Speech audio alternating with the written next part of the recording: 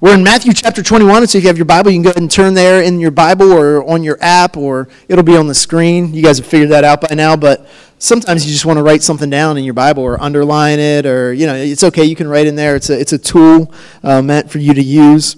But we've been going through this study called Kingdom Come, walking through the book of Matthew, and today we kind of turn a corner into the final week of Jesus' earthly life. And so Matthew chapters 1 through 20 take us from his birth all the way up through most of his ministry that he did on earth. And then the final quarter of the book, chapters 21 through 28, are all about this final 1 week of Jesus' life.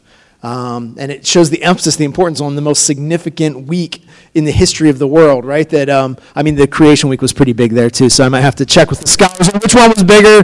Both pretty big weeks, but it's significant, and so it's almost like we're going into slow-mo. We're like really going to really pull it apart and really look at it in this passage. And as an intro this morning, what I really wanted to talk about, we're going to be looking at Jesus' identity. We've been talking a lot about the kingdom. What is the kingdom like? How do relationships work in the kingdom? How does comparison work in the kingdom? Who is the greatest in the kingdom? How do I become great in the kingdom? We've been looking at a lot of these questions. Today we're really just going to take a look at what do we know about the king? What is his nature like? What is his territory? What does he rule over? Because the more that we know the king, the more that we understand what it means to be a part of the kingdom. And yesterday morning we had our teaching scripture workshop, and man, it was great. We had about 18 people come out here, 7 a.m. on a Saturday morning. I mean, that's pretty impressive that the people even got out of bed and came, right? But we had this great discussion about seeing the gospel every time that we open up scripture. And one of the things that we had a lengthy discussion about, and it was really, really encouraging and a blessing to me, was this idea that we tend to think of religious people, or when people fall into religious categories, there's kind of two categories that seem to be polar opposites, right? There's the legalists. There's those that say, hey, you have to do everything. You have to keep all the rules. You have to check every box. You have to make sure that you're at church every Sunday. You have to do all of these things. And then on the other end of the spectrum, you have the people that are like, oh man, it's all about grace and love with Jesus, and it doesn't matter what we do because he forgives us anyway, so it's not even that important to keep the rules there and even necessary. And so they seem like two completely different ways of looking at the world, right? And you guys are probably categorizing in your mind which one you fall into more easily, right? Do you fall more into law, or do you fall more into grace? I'm a law guy, right? I want the rules. I want the list. I want to know that I'm checking every box. That's just how my heart functions by nature, but the goal is to move away from that. So they seem like opposites, so it seems like, well, hey, if you're really committed to being legalist, if you're committed to keeping all the laws, you just need to be a little bit more gracious, right? You need to move towards the middle. And if you're all about grace, that's great, you understand that, but you do have to keep some rules. And so it seems like the thing would be to move towards the middle, but really what the gospel shows us is that those two wrong ways of thinking are really out of the same root sin. And the root sin in both of them is that they think that God's law is this burden, right? That when you open up the Bible, I know some of you are dreading it already, right? Because you're like, what is Ezra going to tell me I have to do this week, right? What's the new weight I'm going to sling on my back and carry something else, right? Now there's another rule, right? When we think about the law, so a legalist says, hey, yeah, the law's a burden, it's difficult, it breaks me down, but hey, you just got to do it. Pull up your bootstraps, toughen up, right? And do it. Just do it, right? The person who's into grace, into license, says, man, the law is burdensome, and I'm not even going to try and pick it up. I don't want to pick it up. I don't want anything to do with it. I'm just going to stay with it. But both of them really don't like God's law. And what the gospel teaches us is to actually take joy in God's law, and to take joy in God himself, in a relationship with God himself. It's a completely different way of approaching religion, of approaching God, of approaching faith. It's to take it to heart the fact that God tells us in the Bible that he is a good and loving Father, that he is our friend, that he cares for us, and he cares for us so much that he wants us to do things his way because it's the best way for us. Because there's blessing for us. It's like for any of you that have kids, or even if you don't have kids, you know how this is, right? Like, kids have their own way of doing things they're rarely the best way. The results of their ways of doing things are rarely, and so a lot of times you let them do it just because you want them to learn, like, okay, you tried it your way, now come over here and do it the right way, right? Because this is better, this is preferable, and sometimes you just tell them to do it your way because you're tired and you want to go to bed, and you're like, hey, like, I just need you to disappear, right? Like, go into your bed, and I'm gonna... So sometimes as parents we're selfish, but God is never like that. He always wants us to do it the right way for the right reasons because he loves us.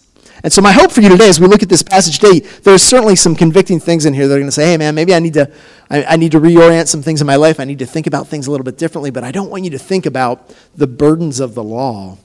I want you to see the picture that this passage is painting of the beautiful Savior, the King that we serve, who is worthy of everything that we have in us. And the more that we connect with that, the more that his law will become a delight to us. It'll be something that we want to do rather than something that we have to do.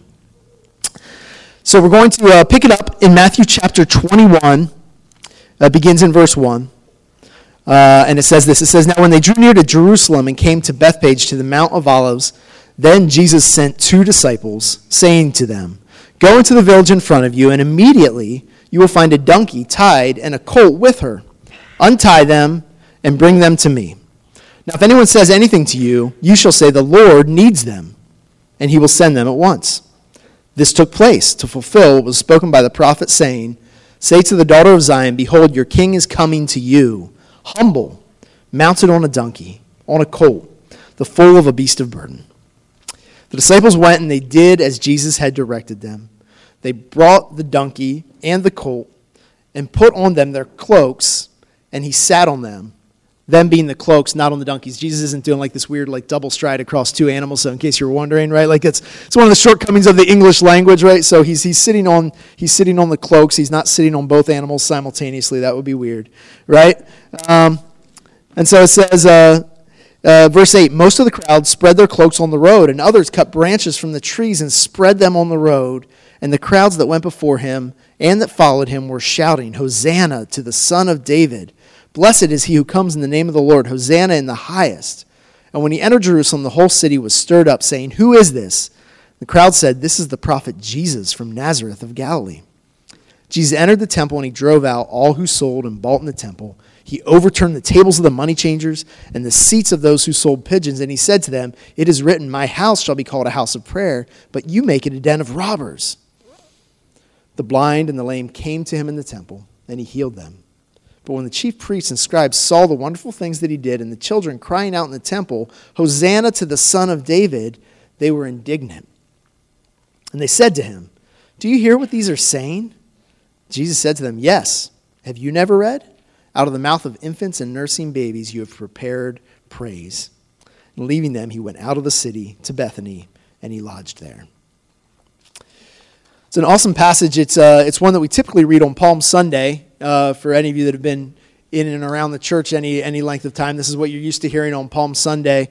And obviously we're preaching it out a few weeks before Palm Sunday because we need time to unpack the other 7 chapters that are to come. But it's this picture of Jesus riding in, and typically with a king, you would think he would ride on this great war steed on a stallion, right? Like with a sword unsheathed, like I'm here to conquer. But instead of that picture, we see Jesus riding in humbly. And sometimes you think this is like a total aberration, but it wasn't unusual for kings in that time to ride on donkeys, but they only did that in times of peace. It was essentially a way of them riding into the city to say, hey, I'm not here to plunder and pillage, and I'm here in peace. And so Jesus is very intentionally and symbolically showing them that he is entering into the city of Jerusalem as the Prince of Peace. What I want you to see here today is that Jesus is sovereign over everything, but there's 4 things that we're going to look at this morning. Sovereign meaning that he possesses supreme and ultimate power, right? Like Jesus ultimately rules and reigns over these things. He reigns over everything. He reigns over all time. He reigns over all people. And he reigns over every single part of us. So all things, all time, all people, and every part of all people, right? So it's pretty comprehensive. The areas that Jesus has reign and dominion over is pretty expansive and extensive. And we'll see this as we unpack the passage, right? So first thing, all things. It says in the passage that Jesus had need of a donkey. We know that Jesus was said to be, he said, the Son of Man has nowhere to lay his head. that Jesus didn't have a lot of possessions. He didn't have a lot of things. He didn't have livestock hanging around with him, right? And so he wanted to ride into the city on a donkey, but he didn't have a donkey. But we know that he's sovereign over all things. And so he sends his disciples, and he says, hey, you're going to go into this town, you're going to see a donkey there, and you're going to get it, and you're going to bring it to me. Now, people speculate, like, hey, was this some sort of supernatural? Like, how did he know that the donkey would be there? And maybe, I mean, that was within his power, right, to know that that would be there. But also, this was an area that Jesus spent a lot of time in. Maybe he knew. Maybe he knew that there was a guy that always tied his colt out there. The miracle was not necessarily that Jesus knew that there would be a donkey there, although he certainly could have that miraculous power. But the thing that I want you to see here is that whatever plans that donkey's master had for the donkey that day were insignificant compared to the honor that it was about to have of carrying the king into Jerusalem, right? That was a much more significant task than anything else that could have been done by that beast on that day. And so the owner didn't know it, but in the moment when Jesus came and requested it of him, he willingly gave it. Jesus had made this man a steward over that donkey. He didn't realize it, maybe he didn't know it, but that's the reality for all of us. We don't talk about being a steward of many things, right? But it's like a caretaker. It's like, imagine you had a really, really rich uncle, and he said, hey, I want you to come out to Los Angeles, and I want you to live in my mansion, and you can swim in the pool, and you can eat my food, and you can do whatever you want, but it's still my house.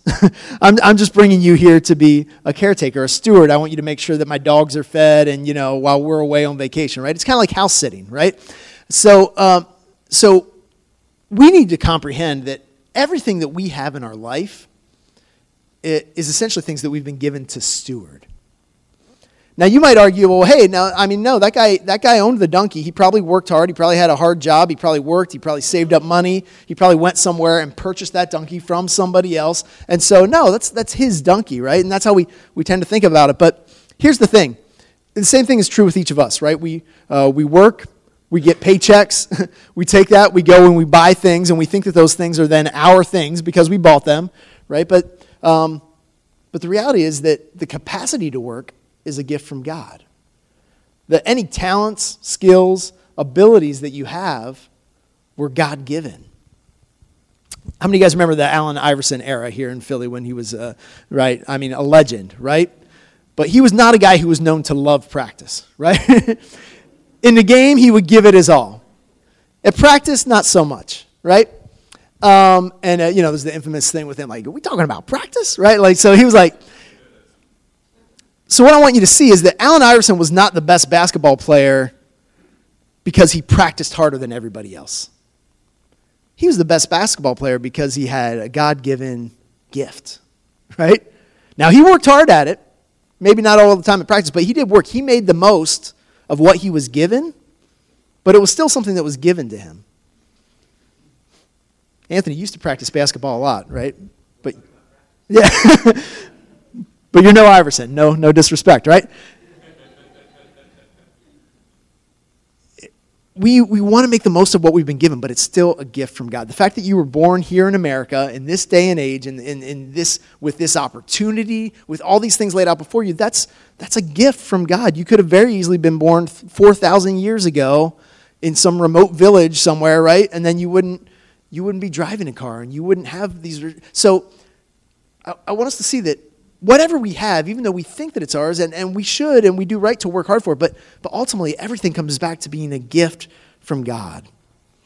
And he wants us to enjoy it, and he wants us to use it for our blessing, but when he requires it of us, like this man, we need to be willing to let it go. We need to allow it into God's hands and recognize who the rightful owner is. A.W. Tozer described it this way. He was a theologian of the past century, and he called it the blessedness of possessing nothing. And essentially what he said is this. He said, you can have all kinds of things. I'm not saying get rid of houses and get rid of cars and get rid of clothing and just take a vow of abject poverty. He's saying you can have things, but you need to recognize that they're not your possessions, right? You don't own them. You're a caretaker of them. You're a steward of them. And when you begin to live life in that way, it's very freeing. Because if it's my possession, then I'm holding on to it tightly. I don't want to let go of it. But if it's something that I'm a steward of, and the master comes and says, hey, I need that thing I gave you, you give it with joy. Oh, good, I was holding on to it. Here you go, right? It's yours. It was always yours all along. And so we can have things come into our life, and we can have things go out of our life, and we don't hold on to them. They don't own our hearts. We see that Jesus is sovereign over the gifts that are willingly given, like the donkey, like the coats that people were laying down on the road. This was a sign of honor. They were laying them down to say, like, hey, Lord, everything we lay before you. It reminded me, I decided when Emma's our daughter's 14 years old. She was, at the time, she was like 5 or 6, and I said, you know what would be awesome? I should go through the Sermon on the Mount with her and like just teach her Jesus' classic sermon, right? And so we're going along. It's getting pretty good, and then it gets to the part where it says, hey, if somebody asks for your tunic, you should give them your cloak as well. And she's like, what's that mean? And I was like, well, it's like if somebody wants your shirt, you shouldn't only just give them your shirt, but you should give them your coat too. And she's like, no way, I'm not doing that. And she like got super mad and like really reacted violently, right? And that's what I love about kids, because they don't shield things. But we feel the same way when Jesus says, like, hey, if somebody asks for your shirt, give them your shirt and give them your tunic too, right? We're like, I'm not going to do that. I'll smile and nod, but in my heart, I'm like, no way. I don't want to do that. We get locked into these things, and we think that they're ours. They were laying their cloaks on. They were essentially saying, and there's this symbolism too, right? When Adam and Eve sinned in the garden, they were naked and they were unashamed, but then when they sinned, what did they do? They went and got leaves and they covered up themselves, and then God covered them up with clothes, and now here they are in this thing as Jesus is coming in. Essentially, in some way, they're kind of saying, hey, we don't need these leaves. We don't need these clothes. We don't need this stuff, because you're our rightful king and we can be who we are before you, right? It's kind of this crazy symbolic thing that's going on as they're laying it down, and it's beautiful. But then Jesus goes into the temple and he says, hey, I don't want just the stuff that you're willing to give me. I want the stuff that you've grabbed a hold of, like real estate here in the outer court of the temple. Like you're setting up your tables and you're exchanging money, but I need this space, and so I'm going to clear it out. See, Jesus he's sovereign over the things we willingly want to give him, and he's sovereign over the things that we don't want to give him, the things that we hold on to. That's the harder part to hold on to. That's the harder part to grasp.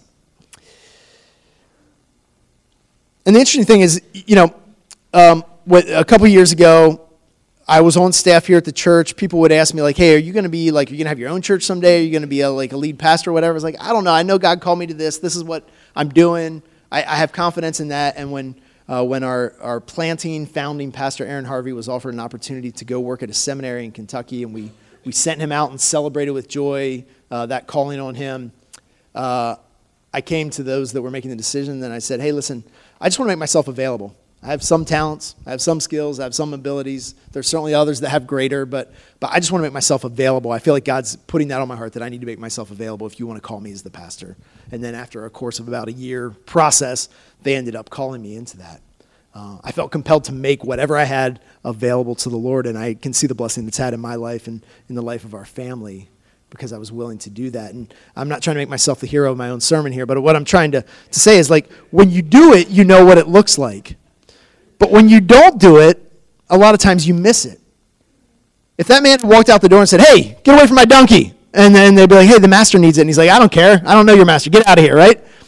He would have went about his day. It would have just been another day. He would have never known the opportunity that he missed. He would have never known what could have happened if he had said yes. And the same thing happens with us. There's times when we grab a hold of things and we won't release them to God,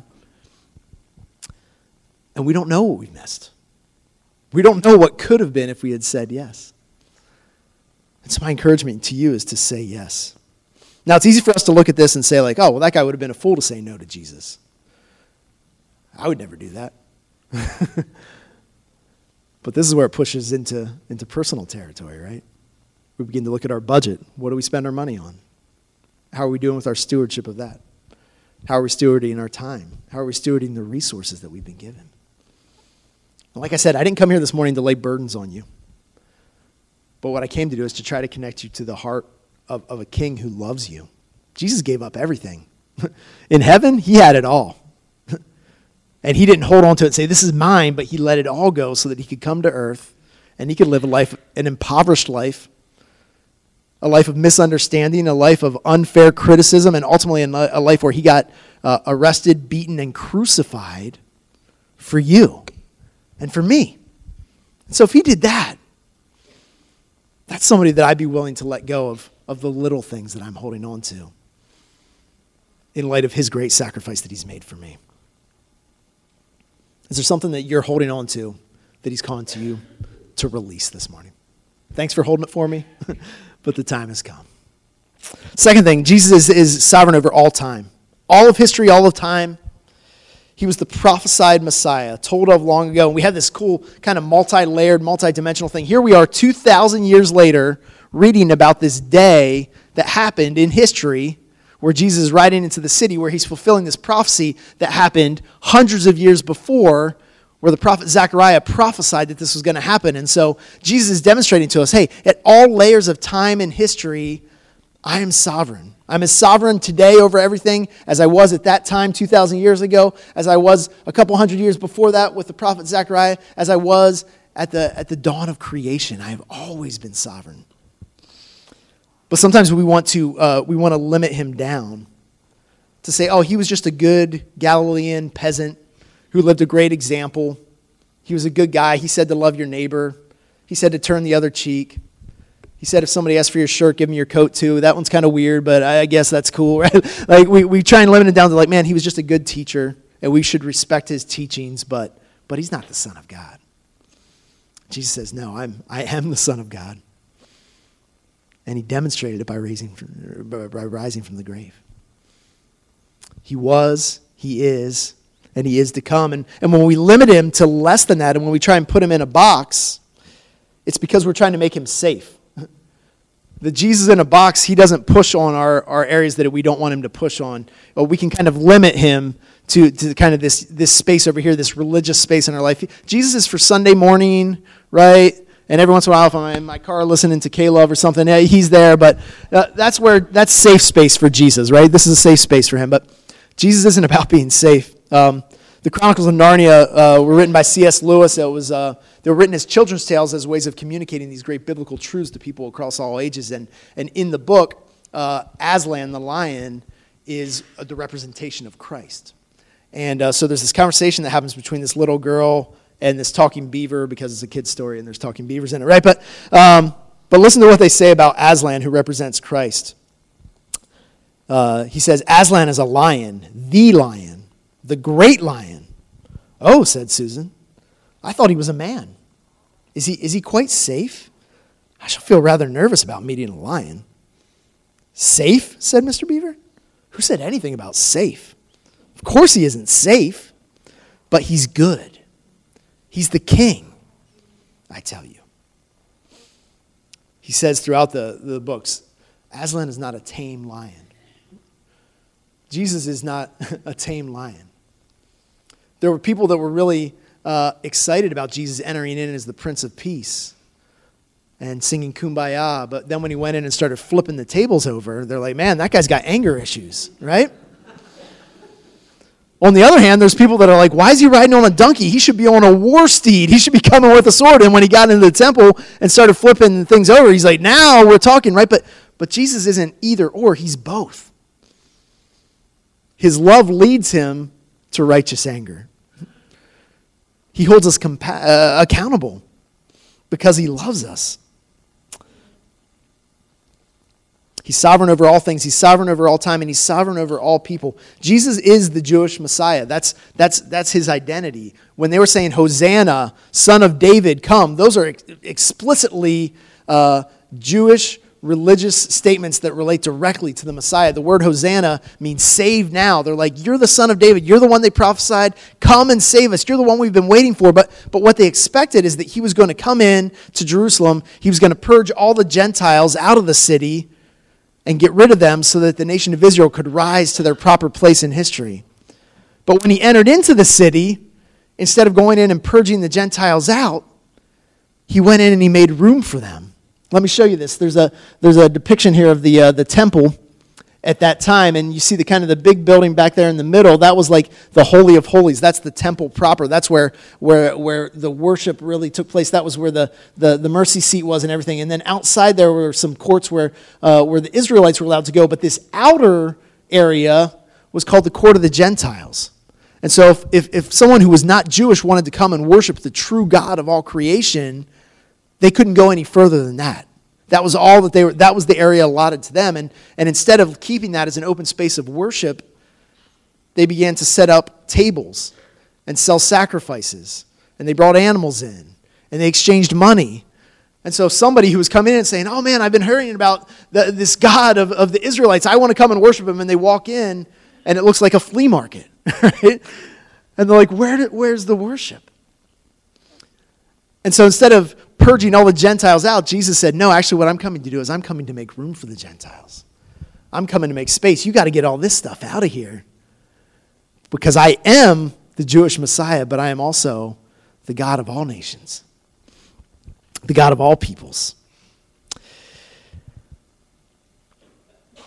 Now the problem was, and we see this over and over again, that the nation of Israel, they took great pride in their ethnic identity, as they should have. To be a Jew was an incredible advantage. They had the prophets, they had the law, they had the tradition, they had the history, they had the teaching. It was this rich wealth of resources. But over and over, Jesus had to say to them, like, hey, do you think just because you're descended from Abraham that makes you right with God? That's not what makes you right with God. Having the faith of Abraham, that's what makes you right with God. And so, yes, it's an incredible advantage. And Paul says the same thing. It's an incredible advantage to come through Jewish heritage, and it can be a great resource to you, but your right relationship with God is based on a relationship with him, not on your history. And so what could have been their greatest strength and advantage actually became the thing that separated them the most from God. And we see this happen over and over and over again in Scripture. Look at the things we just looked at over the past couple weeks. He said it's easier for a camel to go through an eye of the needle than for a rich man to enter into the kingdom. Why is that? Because the rich young ruler, his resources were the greatest hindrance to his relationship with God. We looked a couple weeks ago at the story about the workers that went out in the vineyard, and some went early in the morning, and some went midday, and some went at the very end of the workday, and then the owner of the vineyard paid them all the same amount. And the people that went first thing in the morning were mad. Their hard work, their work ethic, their dedication, all their strengths became the thing that caused them to be separated and distant from God. What are your greatest strengths?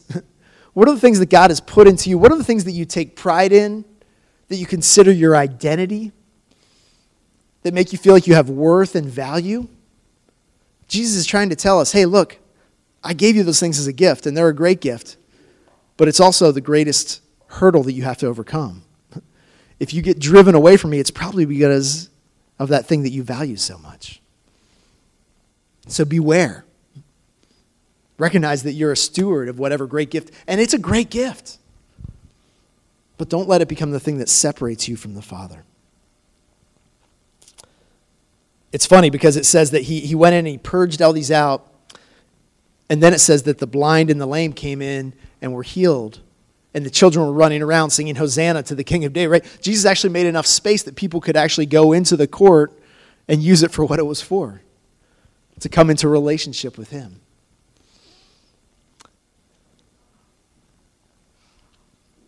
The last thing that we see is that he is sovereign over every part of us. He's sovereign over all things, all time, all people, and every part of us. This kind of serves as an analogy, right? As Jesus comes into the city of Jerusalem and goes into the temple, it's kind of like a picture of what it's like when we come into relationship with him.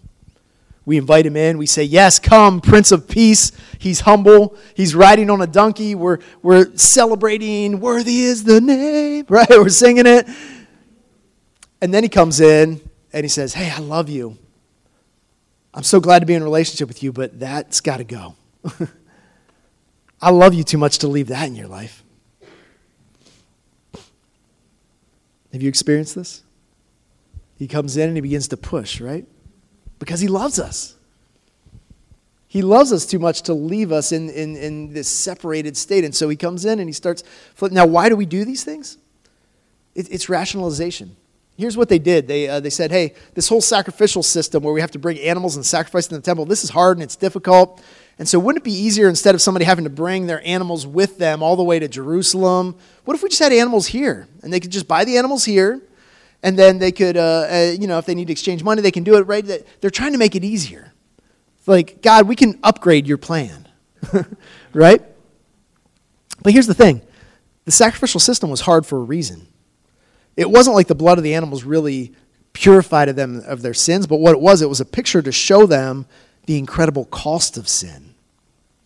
And so to take that animal and take it all the way up to Jerusalem, and to, one of your best animals, an animal that you cared about, your prized member of the flock, and then to take it and give it and to see it slaughtered, it was meant to be this picture of like, wow, sin is costly. It's expensive. It's messy. So if now all of a sudden they can just kind of come waltzing into Jerusalem like, hey, here's a couple coins. Can you kill that cow over there for me? Right? Like, he wanted it to be hard. And this is what we do. We rationalize away when we can't understand what God has told us to do, and we can't think of any good reason to do it the way that he told us to do it, then we do it our own way. And it's always to our detriment. Because he loves us. If you trust the heart of God, if you trust that he is great and good and that he cares for you and that he knows all things, then even when you don't understand why he's asking you to do something, you'll do it his way because you trust his knowledge over your own. That's how he wants us to live, because he loves us, because he cares for us.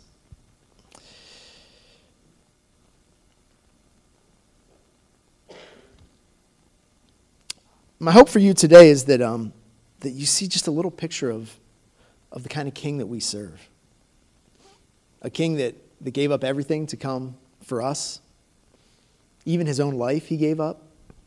And so when he asks us to hold our possessions loosely, when he asks us to believe that he is who he says in Scripture and who he was prophesied to be, when he tells us that our identity with him is far more important than our national identity or our racial identity or our socioeconomic identity or our hipster identity, whatever it is, right? Those things are true, right? We have categories that we fall into. But the gospel has to be central. And when the gospel is central, when that's our primary identity, when that's what's leading us to make decisions and that leads us to respond, then that deals directly with things like racism, right? What does it matter what color my skin is? What does it matter where I was born? What does it matter what country I came from?